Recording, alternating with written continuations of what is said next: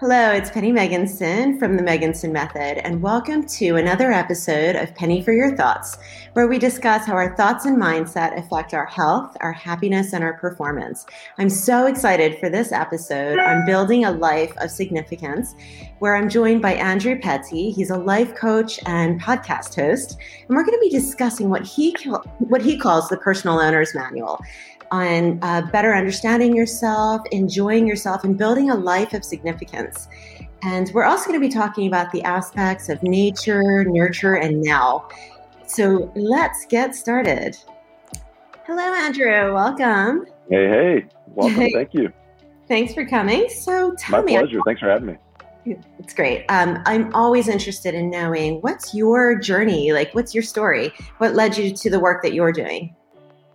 I thought about that before us getting on this call today, and there's kind of two versions. And as I chewed on it even more to try and make it as simple and as useful to your audience as possible, the tag phrase that came to mind was sort of that my pain is others' gain. And because my journey has been one that's been characterized by a long history of psychological and emotional pain that has been with me for as many years as I can remember, and compelled me to work hard to understand myself and to understand the kind of human that I am. This is language that I put to it now that I see makes sense better in hindsight than it ever did before.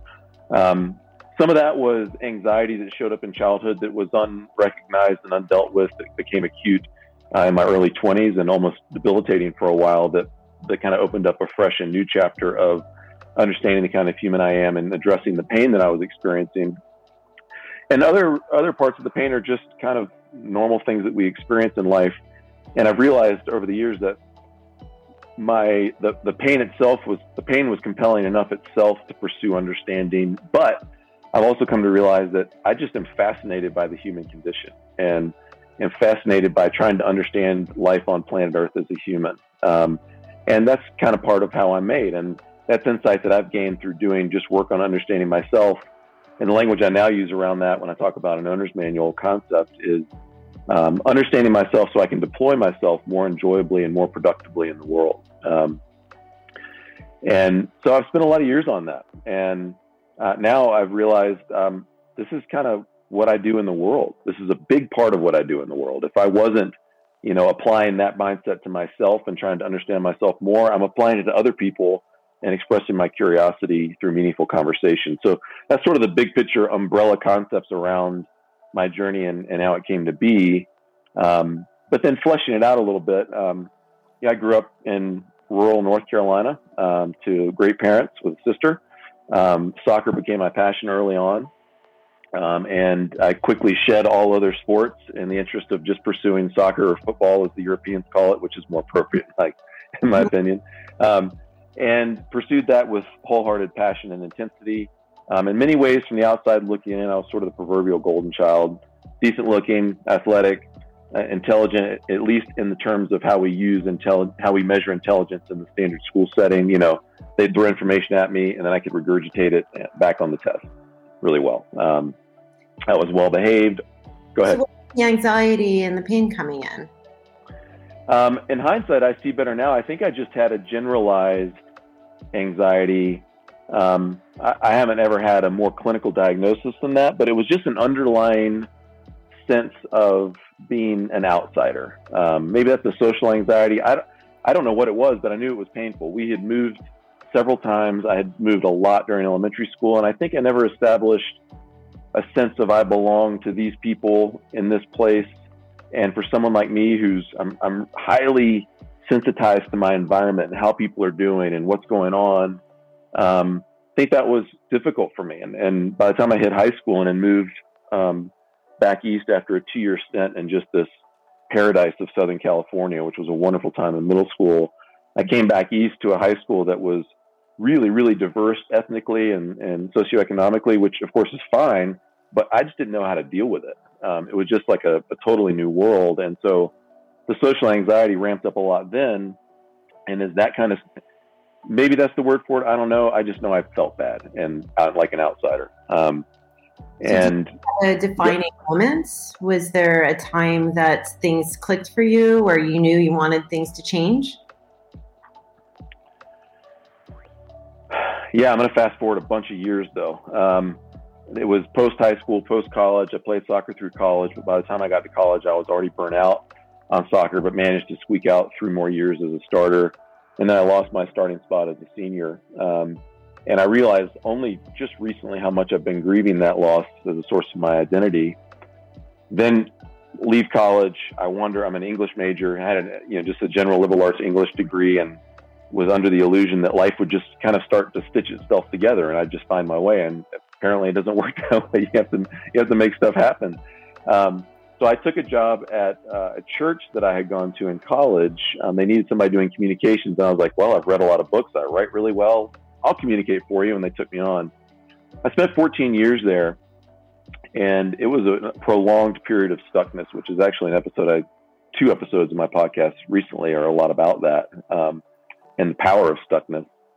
And about 12 years into my 14-year tenure there, my wife had been gently helping me realize that I was not happy with what I was doing. I wasn't happy where we were. And I, through a series of random serendipitous experiences, got connected with a coach. And he began to help me work through a process of having the courage to decide, if I don't want this, what then do I want? And the defining moment sort of in my own little mini hero's journey was when my boss went on sabbatical, who was one of the senior leaders of the church, for 2 months. And I found myself assuming all of his responsibilities plus my own at a time when some of his responsibilities, including laying off some of my peers. And in that moment, there was this call to adventure, like happens in the hero's journey. Hey, I've got to do something I don't want to do, that I wasn't planning on doing. Then there was the refusal of the call. I prefer not to do that. So I just got angry and decided not to do it. And then finally acceptance of the call, which I realized in hindsight triggered all these events that led to me and my wife being where we are now and doing what we're doing now. Essentially the defining moment was, and there was an anxious edge to this for sure that other people might not experience, but we had eventually decided that we did want to be out here in Steamboat. We've been Steamboat Springs, Colorado, where we live now. We've been visiting my wife's family out here a couple times a year. And every time we go back east, I would just be dark and brooding and depressed and irritable for at least a couple of weeks. Then I'd finally kind of recover. And the defining moment, after realizing we wanted to be here and we really wanted to do it, was me lying on the floor in our living room before my family was up, not because it was comfortable, because I was just gripped with terrifying fear. And I remember in that moment, just completely scared of making this decision, afraid I was going to blow my family up. What if we just go off the rails? I don't know why I thought that exactly, but it was indicative of kind of how I approached life and myself at that time. The phrase that we tell our boys all the time, if you're scared, practice being brave, came to mind. And I was like, oh, Petty. You're going to tell your boys that and ask them to practice that, then here's your moment. And so in that moment, I just made the decision to be courageous, which taught me a lot about what courage is and what courage isn't and its value. And as soon as I made that decision, okay, we're going, courage came alongside, resolve came alongside. The fear didn't go away, but the resolve and the courage were enough of a counterbalance to it that I was able to move forward. And we haven't looked back ever since. And that really triggered the most significant season, which has been now 7 years of growth and development for me, my family, my wife, to the point where I can say today what I'm doing in the world professionally, what people see that I do in the world, is my best attempt to apply my understanding about the kind of human I am and what I'm made to do in the world. And it's been a blast. Hard days, good days, everything in between. Right.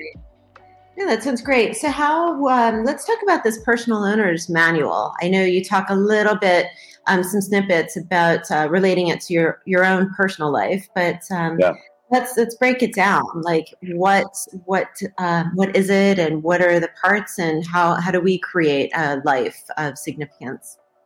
Can I add one thought before I address that question directly that I kind of think is a bridge? Mm-hmm. Is that okay? Yeah. I was looking through your resources and your bio on your website, and I'm super interested in your story, by the way, and the impact that your dad's passing had on the way that you view wellness and what a good life looks like. And it's really apparent to me that part of what you're helping us do is understand the human condition in a more holistic sense. It's not just being fit, however you might measure fitness. It's not just being content with yourself, like you realize your dad really helped you to be, is happy with who you are, that it's a more complex blend of those things, bringing them all together. And as I realized that about the work that you do and your story, I realized that this owner's manual maybe is supplemental to that approach, in the sense that as you help people, as you're helping people gain a physical and mental sense of well-being in the world, you're positioning them to then deploy themselves even more effectively in the world with greater impact and great longevity, because they're just a healthier, wholer person. And what the owner's manual can do for people like those that you serve is then help them gain a little bit of separation from themselves as a human, sort of that executive functioning, that third way of knowing ourselves, and say, what kind of human am I? Like, what were my default settings that I brought into the world? And then that's the nature part. And then what are the impacts of the nurture, our environment, family of origin, all those kinds of things? How have those influenced my expression of my default settings? How much have they obscured my default settings? How much have they amplified and nourished my default settings? And always it's a combination of the two. Always nurture has obscured and amplified some of those things. And I think one of the great opportunities and challenges of adulthood is to realize, number one, that those things have happened. I have some default settings that I came into the world with. I have the impact of nurture, especially through my formative years as a child. And now as an adult, I have the opportunity and the challenge to understand the kind of human I am and what I do in the world, and to take the parts from my past that are useful to me moving forward and use them, and to take the parts that aren't as useful and adapt them or discard them. And I think in the 21st century, we're dealing with some new threats to our sense of place and presence and personhood in the world. For sure. And I was thinking about this yesterday. I've got this metaphor about fish ponds, that we're all born into a fish pond of some size. And I realized it's sort of a global fish pond crisis. Today we live in a global fish pond. We don't get to say I'm just in the steamboat fish pond, because by virtue of the amazing technologies of internet and those kinds of things, I have access to all of the peoples of all of the world at my fingertips. Which can be a thing as well. So it can be a positive, but it can also be a negative. I agree with you. Yeah. At its foundation, it's neutral, but because is it bad to have access to the whole world? No, I don't think so. Is it good? Well, it can be. So it depends about, like so many things, how we relate to it. And I think some of the unconscious impacts upon us in the 21st century is that we don't have a sense of what kind of fish we are and what pond we live in. There's a greater burden now to understand what kind of fish we are and what kind of pond would we be well suited to. So sometimes we're either having to understand ourselves more so that then we can go find an existing pond to swim in, or realizing, no, I'm the kind of fish that needs to create its own pond to swim in. Either way, and whatever, even if there's a combo of those two, I think there's a lot of undiagnosed, unconscious psychological and emotional pain occurring because of this disorientating impact of living in a global fish pond. Which is why I often spend so much time with people on this owner's manual idea. And when I work with clients or just folks that I'm in conversation with, I have very little structure to the way we use it. I just put it out there as a concept, a container within which, as we do our work together, they put insights about new insights about the kind of human they are, and create their own owner's manual. Some of them use the metaphor of a car. Some of them use the metaphor of anything that floats their boat, really. But as I thought about, what is the owner's manual? It is this nature, nurture, now piece. So more specifically, the nature piece, and the pieces that I focus on most with my clients are your born with personality style. I happen to use Myers-Briggs as a key tool there. I find it corresponds really well with reality and helps us understand ourselves pretty well. And then I also use another assessment called the Natural Ability Battery, which helps us understand our innate abilities, especially from a cognitive standpoint. And these are abilities that we're born with, that we can neither lose nor improve upon, and then mature around the age of 14. And I find between those two, people gain a lot of really solid insight about the kind of human that they are. One analogy that might work is that of a vehicle. So like, I'm kind of like a 78 Land Cruiser, and in Europe, more people might appreciate what a Land Cruiser is all about than here in the States.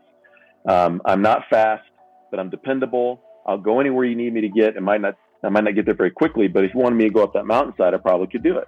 I might meander a long ways up on the way up, but I will keep going. My wife is sort of a Ferrari. She just can process more information. She's so situationally aware. And it would be silly on the one hand for me to get on a racetrack with a Ferrari like my wife and think I'm going to perform the same way. And these understandings of nature, the nature side of things that I've gained through these personality assessments and other observations just about my life experience have helped me to understand that, hey, I'm more of a Land Cruiser. Okay, so live a Land Cruiser's life. Don't try to be a Ferrari on a racetrack.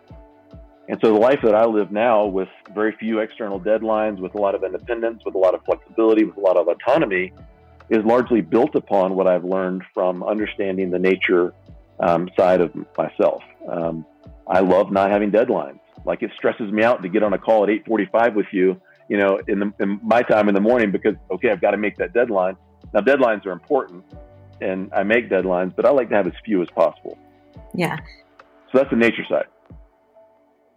So, Andrew, this is interesting because I think the key to where you begin is with self-awareness, where I think I kind of start from the now and where do you want to be? Like, what is it that's not working for you and what do you want to change? Where you're starting from, like, this is who you are and this is why. So where do you go from there? So that's, I wonder if we're going the same direction, or we probably meet up in the same place, but seeing it from a different point of view. The reason I find, I think they're parallel and or converging paths. The reason I end up spending so much time on the nature self-awareness bit is because I find so many people lack it. They don't know what kind of human they are. And for example, they're trying to drive themselves like a Ferrari when they're not made that way. And it's leading to a lot of residual collateral damage. So and I lived this for much of my life, which is why it's especially important to me, because when I'm, if I'm a Land Cruiser trying to perform like a Ferrari on a racetrack, my engine's going to burn up, my tires are going to get bald, I'm never going to perform as well as the Ferrari. So I'm always having this sense of less than around the people that I'm with. But with greater levels of self-awareness, I can go, oh, I'm a Land Cruiser. No, I drive on mountain roads, and I do that really well. If that Ferrari came out to the mountain roads, they'd have a really rough time. That's not to judge the Ferrari versus the Land Cruiser, simply to say, I'm not a Ferrari, so I'm going to go be the Land Cruiser to the best of my ability. And even though the life that my wife and I have created over the past 7 years has in some ways been 100,000 times more stressful because of the nature of the transition, we've never for one nanosecond looked back, because the stress that we've created is stress that we've chosen in pursuit of the lives that we believe we were made to live. And I'm living as a Land Cruiser right now, and she's living as a Ferrari in the real estate world and killing it. I would be a mess trying to do what she's doing in the real estate world right now. So I find often people just don't understand who they are. And so it's like, if I don't know who I am, how can I then become who I can be? And many of us, and this brings up the nurture side, learned in childhood that certain kinds of professions or ways of living were acceptable and others weren't. Certain ones were respectable and others weren't. And so maybe then you followed the 4-year collegiate degree and got a post-grad degree based upon that kind of thing. But at heart, you've always known I'm sort of an artist. But you live 25 years of your professional life as an adult in the accountant's seat. And midlife is a thing, whether or not you have a career blow up or not. But I think many people have these blow-ups in midlife because they've been driving themselves, to use the metaphor again, like a Ferrari, when in fact they're a Land Cruiser, and suddenly the pain and the cognitive dissonance of that blows things up. Yeah, it's interesting that you mentioned the midlife, because I've been having this conversation with quite a few of my clients now, where I really feel, because we're living longer lives, that this idea of just having one career for a lifetime no longer suits us. And I don't know if people are just necessarily getting burnt out, or it was never the career for them, or if they've just changed. They've grown into something else, or maybe there's another aspect of themselves, a creative side that they now want to pursue. They've done this thing and now they want to do something new, a new challenge. Yeah. And maybe it isn't a crisis. It's just they're ready for the next step, the next chapter, and that's okay. Right. going forward, we're all going to have 2 or 3 different careers, and that's okay, and it should be that way, and it's normal, and that sort of thing. And so I really see where the self-awareness comes in, because I work a lot with EFT tapping and that sort of thing, and figuring out your core beliefs, and that's a lot of the nurture. But I don't think I talk about the nature very much. It's really like, what are your core beliefs? What's holding you back, and let's find a way to, give you the life that you want, and the feeling you want, and the emotions, and not being triggered by stress and that sort of thing. But I think that self-awareness really keeps you grounded, and maybe that's a great place to start, right? Well, that's again where what you and I are doing is overlapping. We're just sort of barking up the same tree from different sides, and that's because often I've found we mistake personal pain, emotional pain, challenges in life as judgment, as an indicator that we're inadequate in some ways, when in fact, sometimes it's evidence that you're trying to be a Ferrari when you're a Land Cruiser. Like innately, you're not made well for what you're trying to do. And you could continue to try to do that, but it's going to continue to contribute to a sense of inadequacy. You're going to be more fatigued than others who are more gifted for that kind of work. And so much of the self-awareness piece can go, oh, well, that's why I get irritated when I have to spend hours on the phone. I am truly an introvert, and it robs me of the ability to have alone time. It's not that I'm an angry, irritable person merely, even though I may be that. And so often it helps people just kind of clear the decks and go, oh, much of what I've been attributing to myself with a tone of judgment is just a neutral observation about myself, that I'm more of an introvert than an extrovert. And I've been trying to operate for 30 years as an extrovert.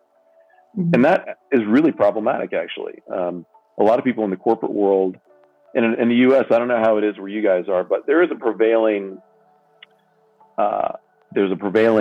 higher estimation, in my opinion, of extroversion than introversion as a way of being in the world. Okay. And when I'm an introvert, and when I work with introverts, I'm quick to say, look, you need to realize introversion is not a disease to be gotten over. You don't need to be cured, because I think introverts generally believe that it is something to be gotten over.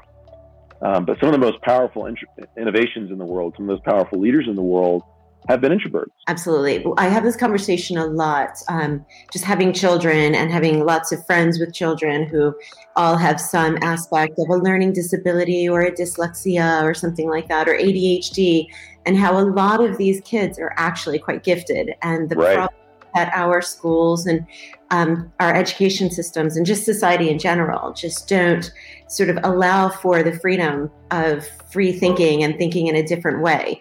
And so we find that, they don't test as well because they're thinking in a completely different way.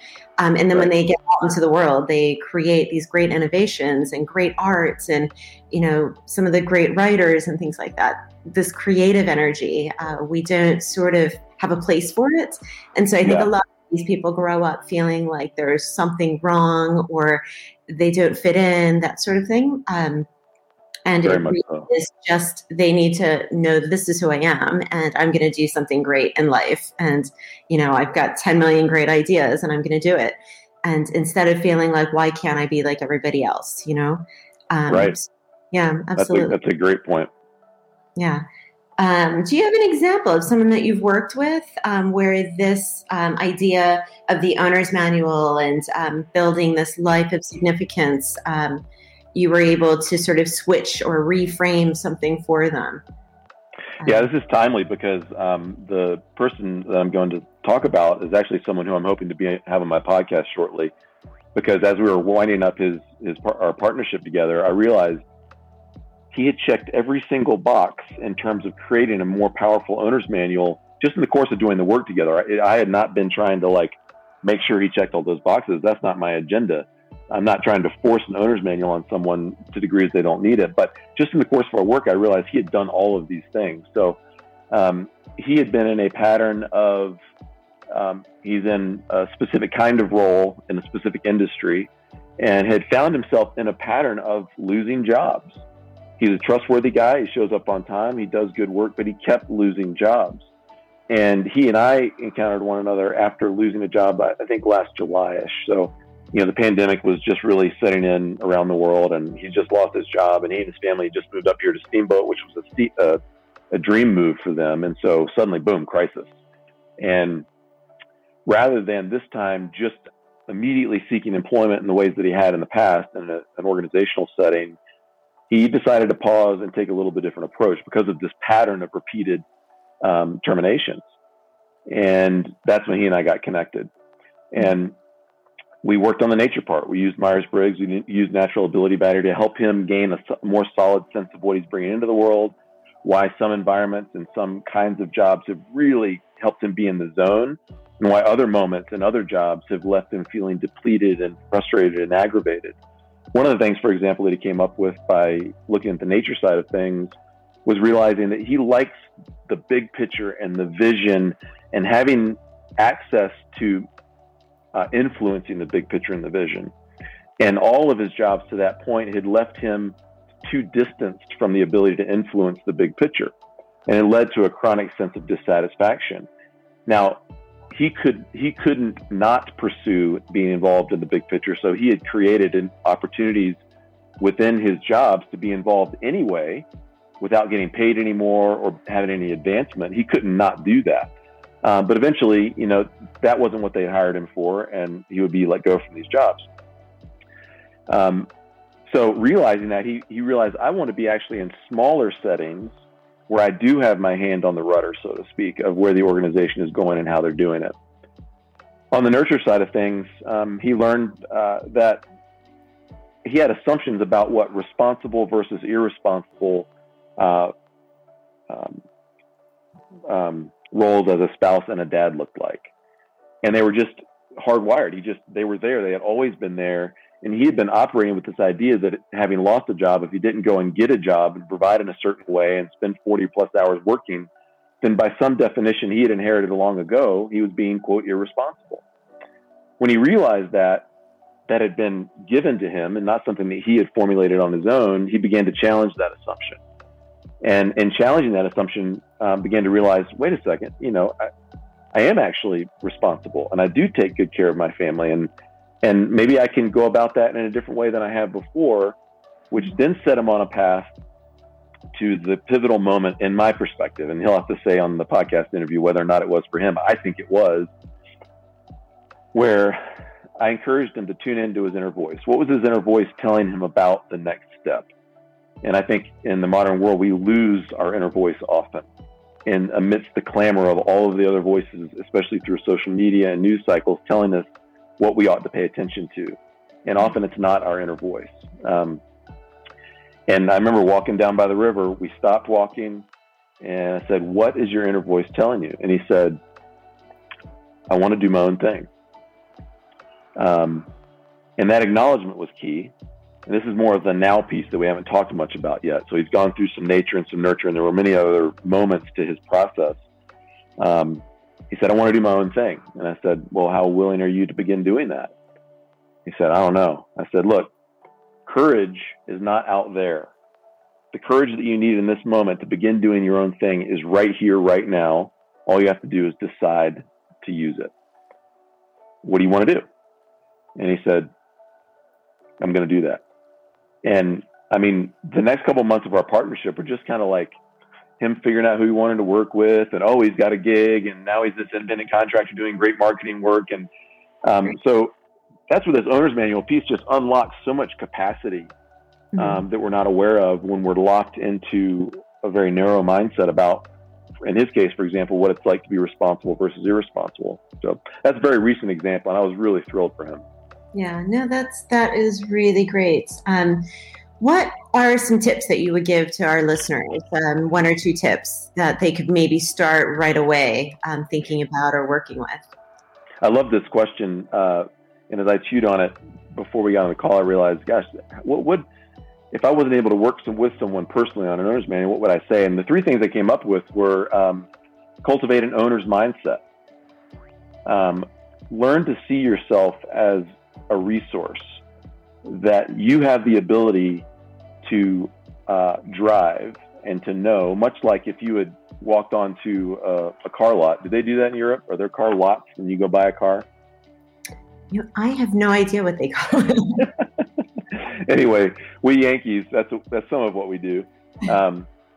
develop a mindset about yourself as if you had just met yourself and you were learning about what kind of human this was, much like you would if you just bought a new car and wanted to learn about schedules and maintenance and ideal operating conditions and adverse operating conditions, so that you don't, for example, drive a 78 Land Cruiser off a lot and try to drive it on a racetrack like a Ferrari and burn it up. So cultivate an owner's mindset. What kind of human am I? The tools that I've mentioned are ways that can help you do that, but you can also do that simply by training yourself to have that distance and to observe yourself in life, that executive functioning. The other would be monitor your energy. As you cultivate this owner's mindset and learn to observe yourself as you move through life, watch when your energy goes way up, watch when your energy goes way down, and really specifically jot down what is happening in those moments. In my previous chapter of my life, when my energy was going through the roof, it was when I was having conversations like this with peers and subordinates and other colleagues. But those were brief moments in my otherwise, and amidst all the other duties that I had to do. And then by definition, or by comparison, after I had those conversations, I go back to my real work and just the air would just be knocked out of me. So that's one example of how I began to realize these kinds of conversations, I don't know how I'm going to do that exactly, but I need to have a lot more of these. And that's something I learned from monitoring my energy.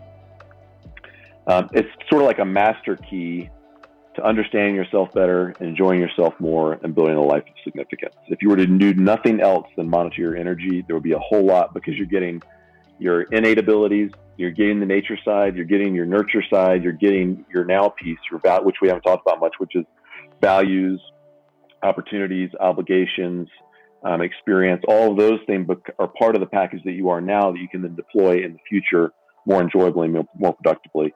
And then finally, and key here, is take action on your insights. You've got to do something with what you see and what you learn. My 3-part formula for human change is insight plus action equals transformation. It's as simple as that, even though it can be terribly difficult actually to apply. So make sure, no matter what you learn about yourself, find one thing you can do with it. It doesn't have to be a big thing, but just find one thing you can do with it today, not tomorrow. And take so action. that insight can create transformation. Without action, there's no transformation ultimately. Yeah. Those are 3 tips I'd offer if I had to offer 3. Yeah. No, I think that's great. Thank you so much. So Andrew, how can people get in touch with you if this really resonates with them, if they've got questions or want to work with you? Where can they find you? Facebook and Instagram at Andrew Petty Coach. My website is digdeepwinbig.com. My podcast website is andrewpettyisdying.com, and that podcast is available on all of the major platforms that you might like to use to listen to podcasts. So yeah, those are the main places. Great. All right. Well, thank you so much. It's been such a pleasure. I feel like Thank you, Penny. Hours, but I'd love to. That was really lovely. And as always, I will see you guys next week, and you can always find me at Megginson Method on all social media. Thank you.